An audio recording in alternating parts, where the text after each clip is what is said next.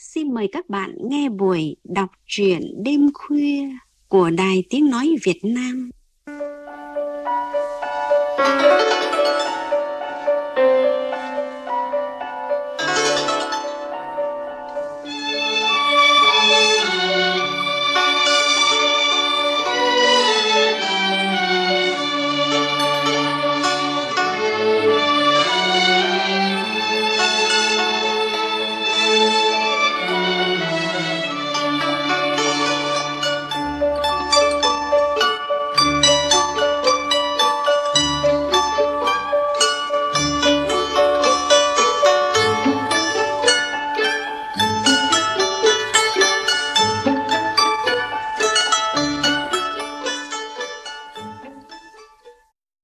Thưa các bạn, trong lịch sử tồn tại của loài người nói chung, trong cuộc đời mỗi con người nói riêng, luôn có những khoảnh khắc đặc biệt, tạo bước ngoặt làm thay đổi nhận thức, thay đổi số phận. Ở truyện ngắn Khoảnh Khắc, nhà văn Trần Thanh Giao khai thác một lát cắt đầy tinh tế và bí ẩn trong chiến tranh. Khi con người ở hai phía đối lập giao tiếp với nhau không bằng súng đạn mà bằng ánh mắt, nụ cười. Từ đó truyền tải những thông điệp giàu nhân văn. Mời các bạn nghe truyện ngắn này qua giọng đọc Hải Yến.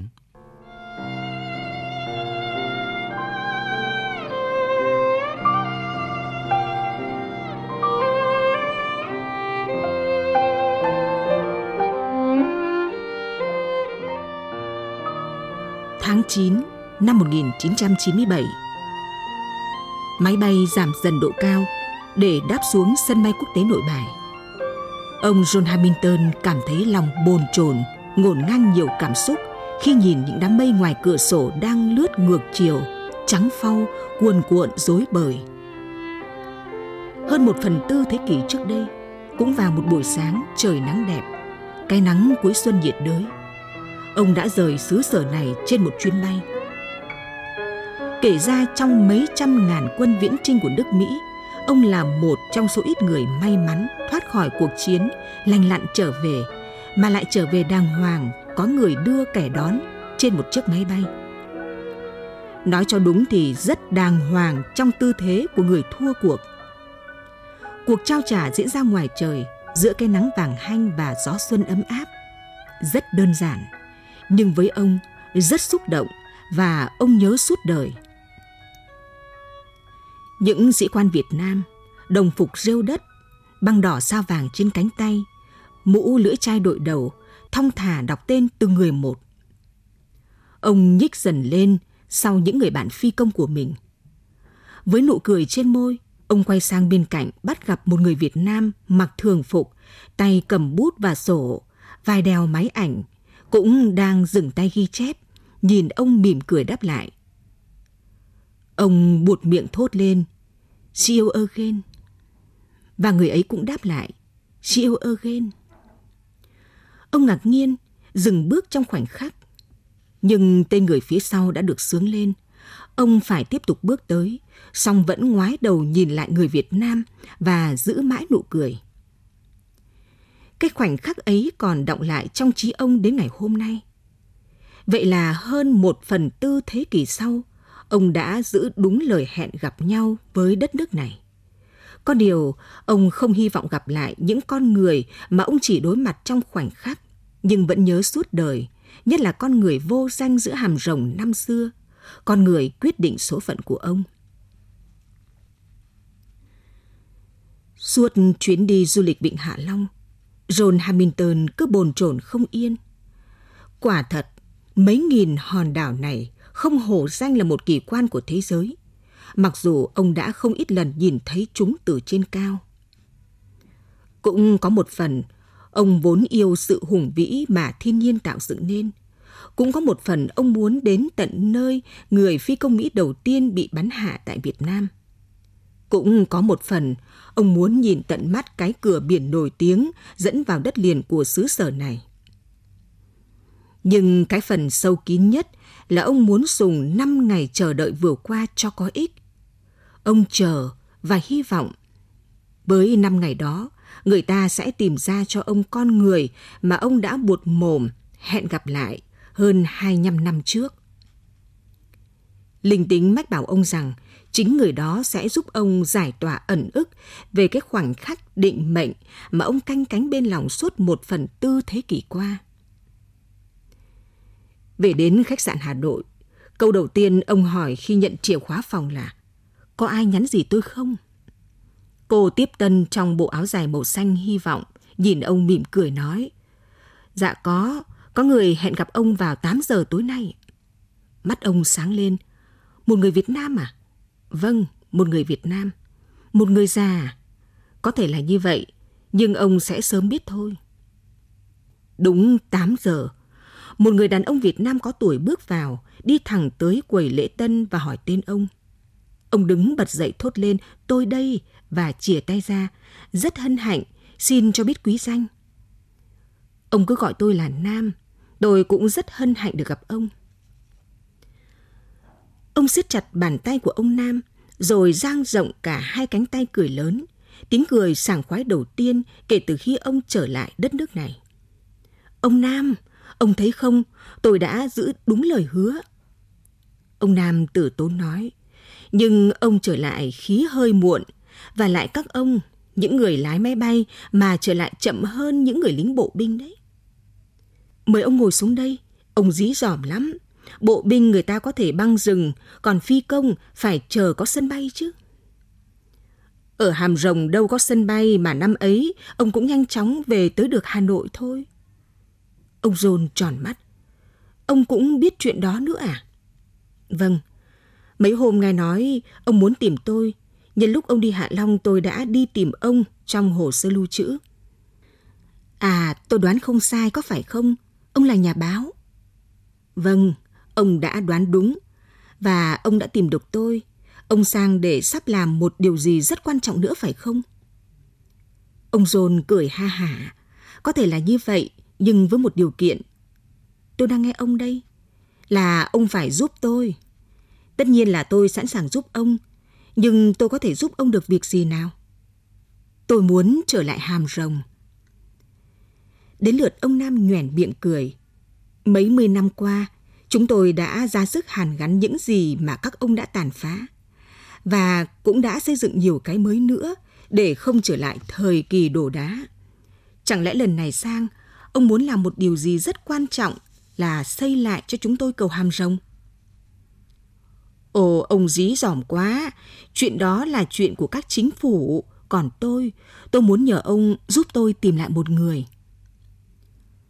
Ông John lúng túng dừng lại để tìm cách diễn đạt điều mình sắp nói. Thấy vậy, ông Nam tủm tỉm cười. Đã bắn rớt máy bay của ông phải không? Ôi, nếu được thế thì rất tốt. Nhưng tôi đó không phải là chỉ một người đâu. Càng tốt thôi. Nhưng ông bảo cần tìm một người cơ mà. Vâng, một người. Tôi biết giải thích thế nào để ông có thể hiểu tôi nhỉ? Ông Nam lại cười. Hay ông đã phải lòng cô gái của chúng tôi, người nữ dân quân đã áp giải ông về xã đội trước mũi súng của cô ta? Ôi, tại sao lại không nhỉ? Ông biết đùa lắm, tôi cũng thích như vậy. Nhưng tôi người tôi định tìm không còn ở Hàm Rồng nữa. Dù sao thì tôi cũng phải tới đó để được một lần đứng ở giữa cầu. Ông giúp tôi chứ? Vâng, ông yên tâm, tôi sẽ cố hết sức mình. Nhưng xin ông cho tôi ít ngày chuẩn bị để chuyến đi của chúng ta đạt kết quả tốt. Vâng, xin tùy ông. Tôi sẽ thu xếp chương trình tham quan Hà Nội trong ít ngày, sau đó sẽ hoàn toàn tuân theo sự hướng dẫn của ông. Mấy hôm sau, vào một buổi trưa nắng chói, hai người dừng xe ở con dốc dẫn lên cầu Hàm Rồng.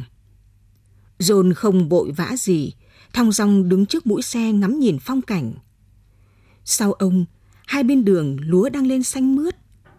Xa xa một cái ao rộng, lá sen hình tán dù và hoa sen màu hồng phơn phớt tím nở đầy mặt nước. Ông John chỉ tay về phía ao sen. Đây là loài hoa rất đặc trưng của Á Đông đó. Vâng, đó là một giống hoa cao quý, nhị hoa ướp trà thơm lắm. Vâng, tôi biết. Mấy hôm ở Hà Nội, tôi toàn uống trà sen, và khi về, tôi sẽ mua trà sen làm quà. Ông Nam nhoẻn cười, Nhưng có điều này chắc ông chưa biết. Cái ao sen ấy trước đây là một hố bom đấy. Ồ, thật vậy sao?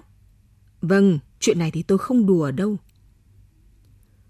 Ông John lại trầm ngâm, đứng nhìn phong cảnh. Lạ thật, cái đất nước này lạ thật đấy. Chợt ông quay phát lại. Ông Nam à, ông có nghĩ rằng cái ao sen kia do tôi tạo nên không? Có thể lắm chứ, ai mà biết được. Ước gì tôi có một cái hoa sen từ hố bom kia. Khi tặng trà sen, tôi sẽ đưa cho các bạn tôi xem cái hoa ấy. Nếu vậy tôi sẽ cố gắng xem sao. Ồ, cảm ơn ông. Ông John này, tôi có 2 thông tin mới cho ông đấy. Thế à, chắc là những tin vui chứ? Không hẳn vậy, một vui và một chưa được vui. Ông nói tin chưa vui trước đi. Vâng, tôi chưa tìm ra tên những người đã bắn rớt máy bay của ông. Người ta bảo rằng lúc đó chỉ xác định được là máy bay ông rơi do dính đạn của súng bộ binh thôi. Vâng, tôi cũng nghĩ vậy. Vì khi ấy, tôi có cảm giác mình vấp phải một cái gì rất nhẹ. Và lại, tôi bay thấp lắm. Cao xạ không bắn được đâu. Tôi đoán chắc với ông như thế. Súng bộ binh trong tầm bắn hôm đó chỉ có trận địa 12 ly 7 của lực lượng vũ trang chốt ở núi Đầu Rồng bên kia sông và súng trường của dân quân hai bờ Nam Bắc sông Mã. Ông John trầm ngâm suy nghĩ. Cái trận địa 12 ly 7 đó tôi có biết và có tính tới, nhưng chẳng lẽ nó nhanh đến như vậy à? Hay là... Ông John lẩm bẩm như nói riêng với mình, vì cái khoảnh khắc tôi sững người ra mà không bấm cò và không vọt lên ngay như đã dự tính. Ông Nam chợt hỏi, khoảnh khắc nào vậy ông John? Biết nói thế nào để ông tin đây? Mà này, còn cái khoản súng trường của dân quân thì quả là chúng tôi không tính nổi. Các ông chắc cũng vậy, không tìm ra hay chưa tìm ra thì cũng phải thôi. Rất tiếc là tôi không có hân hạnh bắt tay người anh hùng đã hạ được tôi, một phi công không thuộc loại xoàng, không xoàng chút nào đâu ông Nam ạ. Vâng, điều này thì tôi hiểu. Thế còn cái tin vui ông nói đi. À vâng, đây là tin vui. Tôi đã tìm ra tên và địa chỉ của cô gái Việt Nam mà ông đã phải lòng. Vậy sao? Hoan hô ông Nam. Đi, ta tới chỗ đó đi. Nhưng đáng tiếc là cô ấy đã lấy chồng từ lâu rồi. Ồ, đâu có sao. Ông tưởng tôi muốn tới đấu súng với chồng cô ta sao? Không phải vậy, mà vì cô ấy đã theo chồng đi xa khỏi vùng này rồi. Ôi, thật đáng tiếc. Vậy ông có thể cho tôi xin tên và địa chỉ của cô ấy chứ? Tôi muốn gửi một chút quà cho cô ấy. Vâng, chuyện này thì được thôi. Vì con gái cô ấy đang học đại học ở Hà Nội. Tôi sẽ thu xếp để con gái cô ấy chuyển hộ món quà của ông nếu ông muốn. Ồ, thế thì tốt quá. Mà này, cô ấy, cái người mà tôi phải lòng ấy mà, đã thực sự làm tôi ngạc nhiên khi lần đầu tiếp xúc đấy. Cô ấy nói chuyện với tôi bằng tiếng Anh ông ạ. John thong thả bước lên dốc cầu. Cảnh vật đối với ông hình như không xa lạ lắm. Đây là trái núi bờ Bắc, bên kia trái núi bờ Nam, xa hơn về phía Tây Bắc là dãy... Ông Nam ơi, Việt Nam gọi dãy núi kia là gì? Dãy Đông Sơn. Trái núi trước mặt ta là núi Ngọc, còn bên kia sông núi Rồng, hay còn gọi là núi Đầu Rồng. Trên có một cái hang gọi là hang Mắt Rồng. Ông Nam dịch nghĩa những tên núi ra tiếng Anh và nói thêm, con rồng Đông Sơn uốn lượn đuổi ngọc, đến đây bắt kịp, vừa há miệng ra định đớp ngọc thì bị con sông Mã lồng lên, phi tới dùng đuôi quất xả xuống, tạo khoảng sông giữa hai núi mà chúng tôi gọi là hàm rồng, nơi cái hàm con rồng bị quất cho rơi xuống. Tên núi, tên sông của các ông đẹp quá và oai hùng quá. Phải chi tôi biết được điều này mấy mươi năm trước. Hồi đó, John chưa có sự hiểu biết về Việt Nam như bây giờ. Ông chỉ biết được vùng này trên bản đồ và trên tầm cao nhìn xuống.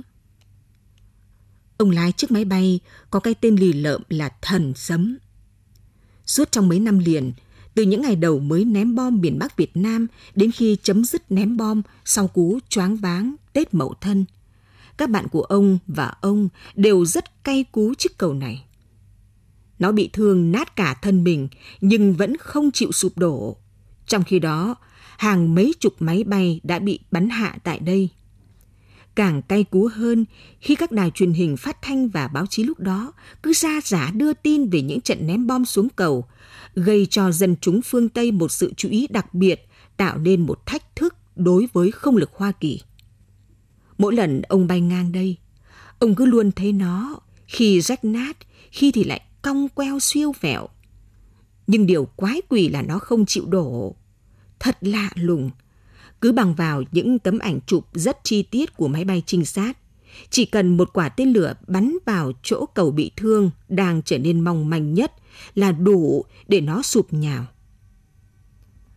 Ông và các bạn ông, kể cả những người thông minh và giàu kinh nghiệm nhất, lập ra những phương án tác chiến, từng tốp bay lên và đánh tới tấp.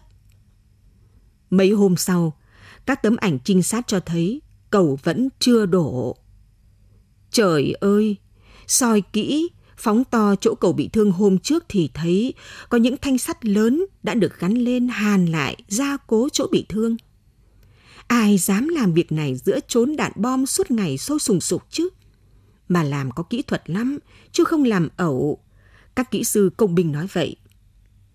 Nhiều bạn ông cay cú tới mức liều lĩnh, và 2 người nữa đã bị bắn rụng, trong khi cái cầu vẫn đứng đó, thách thức và trêu gan. Trong một thời gian dài, việc chiếc cầu chết tiệt, biết tự băng bó vết thương là một điều khiến ông và các bạn của ông phải điên đầu. Điên đầu, nhưng không được liều lĩnh. Pháo phòng không của quân đội Bắc Việt cứ thỉnh thoảng nhắc nhở bằng những loạt đạn khiến nhiều bạn ông ra đi mà chẳng có về. Những hôm ấy thật là buồn. Cả đoàn bay cứ lặng đi, và mấy hôm sau lại quay sang đánh vào các trận địa pháo. Đánh nhau với pháo, dù sao thì cũng anh hùng. Bên súng bên bom, ai giỏi ai gan thì thắng. Còn đánh nhau với cái cầu, đập cho nó nát tan thì với một anh phi công như ông thấy nó hèn hèn thế nào ấy. Tuy nhiên, việc bạn mình bị bắn rụng nhắc ông không được phép khinh suất. Ông giải thích chiến thuật của mình cho ông Nam nghe một cách thật đơn giản, sao cho ông Nam dễ hiểu. Tập kích theo hướng Bắc Nam hay ngược lại thì khả năng bom rơi trúng cầu nhiều hơn. Nhưng theo hướng này, cầu bị 2 quả núi che khuất, muốn nhìn rõ phải bay cao, và chắc thủ cao xạ dưới đất cũng nhìn rõ ông. Còn muốn bay thấp, tạo thế bất ngờ thì... Ông Nam này, ông có thấy không? Từ đám mây trên cao, tôi lao xuống và uốn lượn giấu mình sau những ngọn núi của dãy Đông Sơn xa xa kia, hướng về phía Hàm Rồng. Ông Nam tủm tỉm cười, như con rồng đang đuổi ngọc. À vâng, nhưng tôi không phóng ra vồ ngọc ngay như con rồng mà vút ra sông và nương theo mặt sông. Gần đến nơi, tôi vọt lên và liền bắt được chiếc cầu trong máy ngắm. Tóm lại là tôi đã tính toán rất kỹ và hành động rất đúng. Nhưng ông vẫn bị bắn hạ. Biết nói thế nào với ông đây? Lúc ấy, 2 ông đã lên tới mố cầu. Con sông Mãi hiện ra quanh co lấp lóa. Ông John dừng bước, mắt ngóng nhìn phía thượng lưu. Kia kìa, có lẽ từ chỗ kia, tôi đã vọt lên và bắt được chiếc cầu trong máy ngắm. Ngón tay tôi đặt trên nút bấm, sắp ấn xuống cho 2 quả tên lửa lao đi. Thì đúng lúc đó, tôi nhìn thấy trên cầu một con người ông à. Người ấy mặc bộ quần áo xanh thợ, tôi nhớ rõ, không phải màu xanh rêu của người lính, mà là màu xanh của người thợ, một người thợ hàn. Vì một tay anh ta cầm cái mỏ hàn, còn tay kia thì đẩy mặt nạ hàn lên khỏi trán để ngước đôi mắt sáng nhìn thẳng vào tôi. Vâng, tôi đã nói với ông là lúc đó tôi bay thấp lắm, thấp đến mức 2 ánh mắt chúng tôi có thể nhìn thẳng vào nhau. Thật kinh khủng quá. Tôi chưa từng tưởng tượng ra cảnh này bao giờ. Ánh mắt của người thợ cầm mỏ hàn trong hoàn cảnh ngặt nghèo ấy vẫn nhìn thẳng vào mắt tôi, không một chút sợ sệt, không một chút van xin, chỉ nhìn thôi. Và cả hai cùng kinh ngạc như nhau. Ôi lạy Chúa! Vâng, đúng cái khoảnh khắc định mệnh đó, tôi đã không ấn cò. Và sau đó ít giây, máy bay của tôi rung nhẹ rồi lửa bốc lên. Tôi chỉ còn kịp nhảy dù ra khỏi chiếc máy bay đang bốc cháy. Suốt mấy chục năm qua, hình ảnh người thợ ấy cứ ám ảnh tôi. Thú thật là tôi đã không tính tới chuyện có một người thợ đang làm việc trên cầu trong cảnh đạn bom và tên lửa suốt ngày tới tấp bắn phá. Vì trong khi nghiền ngẫm tìm cách đánh, tôi nghĩ lần này mình sẽ quất sập cầu và sẽ trở thành anh hùng trong mắt các bạn tôi. Vậy mà trong khoảnh khắc ấy, thay vì ấn cò, tôi lại cứ trố mắt ra như là một thằng ngố vậy. Lắm lúc tôi tự giày vò mình. Nếu lúc đó tôi đánh sập được cầu và trở về căn cứ an toàn, thì tôi có phải là người anh hùng thật sự không? Mà trong hoàn cảnh ấy, ai mới thật là anh hùng chứ? Tôi, người bắn hạ được tôi, hay anh thợ hàn kia? Tôi là người tốt hay tôi là thằng ngốc? Nhiều lúc đang đêm, những câu hỏi như vậy chợt đến và làm tôi thức mãi không sao ngủ được suốt hơn 20 năm nay. Cuối cùng, có một điều tôi mong ông hiểu cho. Tôi bị bắt làm tù binh của các ông không phải vì tôi là một người lính tồi. Ông John chợt ngưng bặt, quay lại nhìn thẳng vào mắt ông Nam. Ông Nam chẳng nói một lời, lặng lẽ đưa bàn tay nhỏ và ấm ra nắm chặt tay ông. Trong đáy mắt ông Nam, ông thấy ánh lên một tia đồng cảm. Giữa nắng trưa trên cầu Hàm Rồng lộng gió, hai người đàn ông đứng nắm tay nhau. Ông John ngước mắt nhìn lên cao. Kìa, người ấy đã nhìn tôi từ nơi đó với chiếc mỏ hàn trong tay và tôi đã sững sờ, quên bắn. Ông có tin tôi không? Vâng, tôi tin. Tôi tin vào những khoảnh khắc bừng sáng trong tâm thức con người. Hơn nửa tháng sau, ông John thu xếp hành lý ra sân bay trở về nước. Ông thấy trong người nhẹ nhõm như đã cất bớt được một phần gánh nặng. Vui nhất là ông đã gặp được người năm xưa, cố nhân của ông, người thợ hàn trên cầu hồi đó, này đã luống tuổi nhưng vẫn còn khỏe mạnh và minh mẫn. Điều đáng quý là ông ta vẫn theo nghề cũ, đang làm chủ một doanh nghiệp tư nhân hàn khung cửa sườn nhà ở thành phố Hồ Chí Minh. Ông và ông Nam đến thăm ông ta vào một lúc bất ngờ, không báo trước. Trong khung cảnh ánh lửa hàn nhoi nhói, tiếng máy xè xè, hai người đã gặp nhau. Lần này thì cả hai cùng đứng trên mặt đất. Ông John vừa cười vừa nói như vậy trong niềm vui và nỗi xúc động mà ông không giấu giếm. Sau đó, ông chủ xưởng hàn đã lôi khách vào một quán cà phê bên cạnh để dễ bề tâm sự với sự trợ giúp của ông Nam. Ông John hỏi, lúc đó ông nghĩ gì? Tôi chẳng nghĩ gì cả. Nghe tiếng máy bay rít, tôi đẩy mặt nạ hàn lên và liền nhìn thấy ông. Tôi hết sức ngạc nhiên và thấy ông nhìn tôi cũng hết sức ngạc nhiên. Rồi sau đó, tôi thấy máy bay của ông cháy, ông nhảy dù ra, tôi lẩm bẩm, sống rồi. Và tôi kéo mặt nạ hàn xuống tiếp tục công việc. Ông John nói, thú thật là tôi chưa hiểu nổi. Vâng, tôi cũng vậy. Sau này trong nhiều năm, tôi vẫn tự hỏi là tại sao lúc đó mình lại làm được như vậy. Ông tin tôi chứ? Ông John nhìn sang ông Nam. Vâng, tôi tin. Ở người này là khoảnh khắc, còn ở người khác là cả một đoạn đời. Tùy theo tâm hồn họ được nuôi dưỡng bằng thứ sữa nào để có lúc bừng lên tỏa sáng. Chiếc taxi đã nhẹ nhàng đỗ lại trước ga đi của sân bay quốc tế Nội Bài. Ông Nam giúp ông John mang hành lý vào phòng làm thủ tục xuất cảnh. Mọi việc đã xong, nhưng hai ông còn bịn rịn, chưa muốn chia tay. Tiếng cô hướng dẫn viên ân cần mà thúc giục. Đúng lúc đó, một cô gái trẻ xinh đẹp, từ ngoài chạy ào vào, mắt nhớn nhác tìm kiếm. Cô xô tới chỗ ông Nam và ông John, vừa thở vừa nói: "May quá, các bác vẫn còn đây. Cháu đến khách sạn trễ, người ta bảo là các bác đi rồi. Thế là cháu nhảy lên xe ôm phi vút tới đây."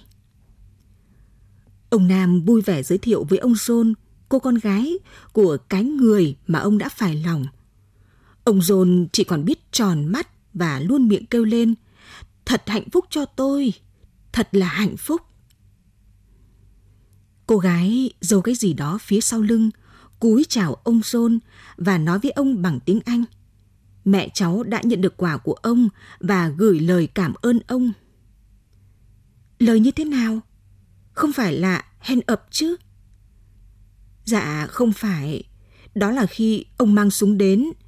Còn bây giờ, mẹ cháu nói là see you again. Ồ, cô dí dỏm lắm, nhất định tôi sẽ trở lại và không mang súng. Dạ, còn đây là quà của cháu tặng ông ạ. Cô đưa ra một gói giấy kính bọc mấy bông sen. Ôi, đẹp quá, thơm quá, rất cảm ơn cô. Mà này, những đóa hoa này hái ở hố bom gần cầu Hàm Rồng chứ? Dạ không, trên đất nước chúng tôi chỗ nào cũng có hoa sen ông John ạ. Tiếng cô hướng dẫn viên ân cần sục sã. Đã đến lúc phải chia tay, ông John ôm chặt ông Nam, áp má 3 lần. Còn với cô gái ông nói: "Ta sẽ trở lại con gái ạ. Cầu Chúa cho bố mẹ con luôn hạnh phúc."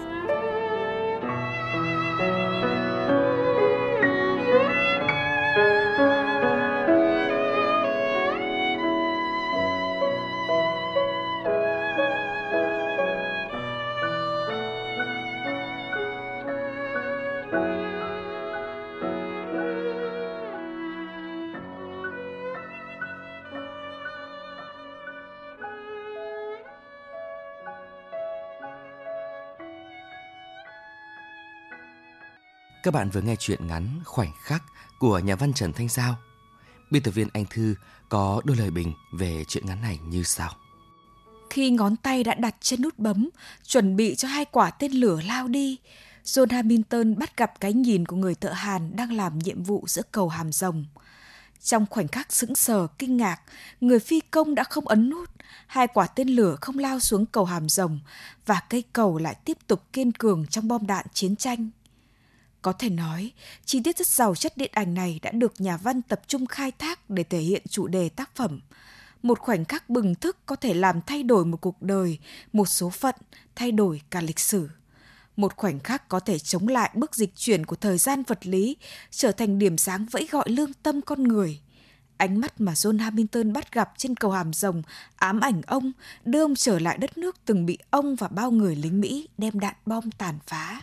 Hành trình này có ý nghĩa đặc biệt đối với John, giúp ông gặp lại những người đã ghim vào tâm trí ông ở những khoảnh khắc khác nhau. Một nhà báo với nụ cười cùng lời chào hẹn gặp lại, người nữ dân quân áp giải ông với câu nói giơ tay lên bằng tiếng Anh, và đặc biệt là người thợ hàn năm xưa, người đã giao tiếp với ông chỉ bằng ánh mắt, nhưng đã truyền cho ông một thông điệp về sự sống. Vâng, sự sống là vĩnh cửu và không ai được phép tiêu diệt sự sống. Những đóa hoa sen mọc lên từ hố bom là một bằng chứng. Trên đất nước tôi, chỗ nào cũng có hoa sen. Đó là câu nói của cô gái trẻ, con người nữ dân quân du kích năm xưa khi cô thay mặt mẹ tặng John bó hoa sen. Câu nói này cùng hình ảnh về hoa sen mọc lên từ hố bom, nụ cười ở sân bay và đậm nét hơn là hình ảnh cầu Hàm Rồng kiên cường trong bom đạn, chi tiết đặc tả hai ánh mắt giao nhau. Đó là dụng ý nghệ thuật của tác giả, một dụng ý được cài cắm khéo léo, phần nào gợi liên tưởng về nghệ thuật sắp đặt của hội họa. Khi chúng ta thiết lập được những mối giao cảm, cùng tôn trọng sự sống, tôn trọng con người, thì sen luôn mọc ở bất cứ đâu trên thế giới này.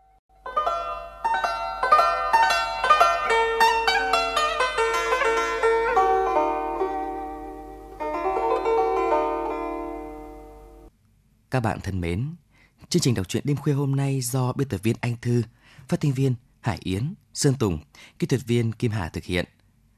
Quý vị có thể nghe trên trang web vov2.vn. Chào tạm biệt và hẹn gặp lại trong những chương trình sau.